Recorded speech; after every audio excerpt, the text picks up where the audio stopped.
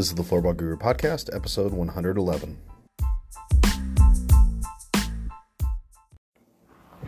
Welcome back to the Floorball Guru Podcast. It has been a little bit of time. We took a bit of a hiatus from a couple different things.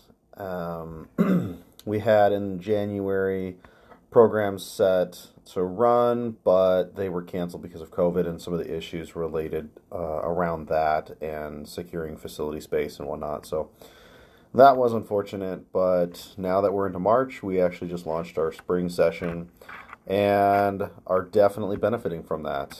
So right now we've got about 45 kids broken up over 3 different classes between the ages of 5 and 13. And that is kind of the bread and butter, if you will, as far as age groups for kind of how we've decided to focus on and tend to get a lot more engagement in that regard. So it's really been the main focus. The challenge we continue to run into is, as we go forward, how do we engage the broadest population, especially those that are starting to age out of my programs. It's a challenge across the board, something that I have to kind of figure out the best route, but ultimately, as I look to grow the sport in my area, like any other sport, the challenge comes with finding the right people that want to get engaged and get involved so that it's not just a one-person show. And I am very thankful to have a couple people, one in particular, Matt, who loves to come out. He's great with the kids, and frankly, it's really nice to have a second pair of hands just to wrangle in kids. And it does allow us to expand the number of kids we can put in a class. But even with the wait list like I had this season, we couldn't expand the class too much because of the size of the class. We moved from a middle school gym to an elementary school gym. It's significantly smaller by comparison. So where before we've run a class of 22 in a middle school gym and had plenty of space for parents, plenty of space for kids, in this gym we're definitely cramped by comparison. So it's something to think about while you want to get as many kids involved, looking at your space that's available and really thinking about what's going to provide the best experience in the process, because you have to house the parents, you have to house their siblings, you have to house the kids in the class and make sure everything is done safely and fun and all of that other stuff. So it's a big challenge across the board, but when you do it right, it's a lot of fun too. And having a full class, full group is a blast. And so right now we've got about 15 kids in each class. So around 45 kids are learning floorball, and the higher percentage of them I've never met before.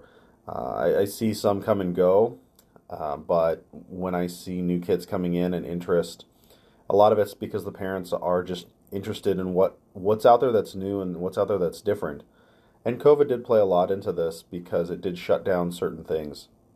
Programs that maybe were around aren't around, or they're struggling, or parents are just going, what else is out there?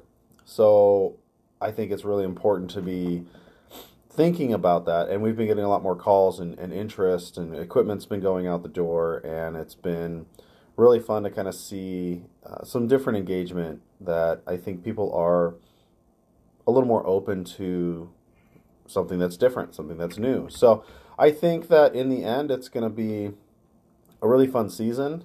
I think that the kids and the parents are already starting to ask about what's next, and that's one of the challenging things as I look at my current business, which is floorball. I also have a second business called Craw Media, where I've been doing a lot more sports photography, videography, things of that nature, and a day job, and a family, and all these other things. And so I always look at people that say, well, I don't have the time.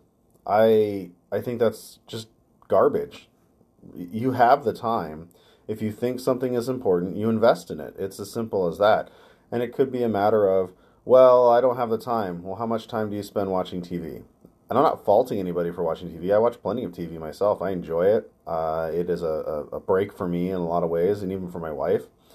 But while I'm doing that, I am doing a lot of different work and projects and things like that, because why not maximize the time that I have working on passion projects that I really enjoy? And that could be the case for just about anybody, regardless of whatever it is that you're doing.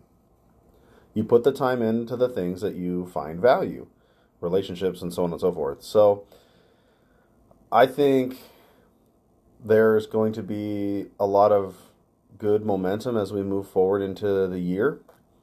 We've got the World Games coming up in Alabama, so I'm trying to figure out how to be there to cover that in media capacity since I'm not playing.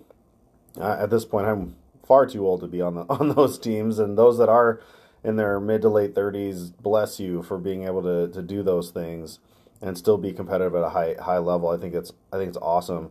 But my plan is to ideally be there and maybe cover a couple of the teams and just give some different experiences and viewpoint to what's happening in the sport. And there's a lot of good things happening around the country, so it's exciting to see what's kind of going on, and I think that we're moving in the right direction. I see more youth programs starting up. I have more interest from schools and things like that are reaching out, and I think we just need to continue to push the message, continue to teach and educate in the right way, and just get people interested in it, because as the youth sports scene continues to evolve, there's a place, and you can compete, and you can find a market. Even in a saturated market, you can always find a market.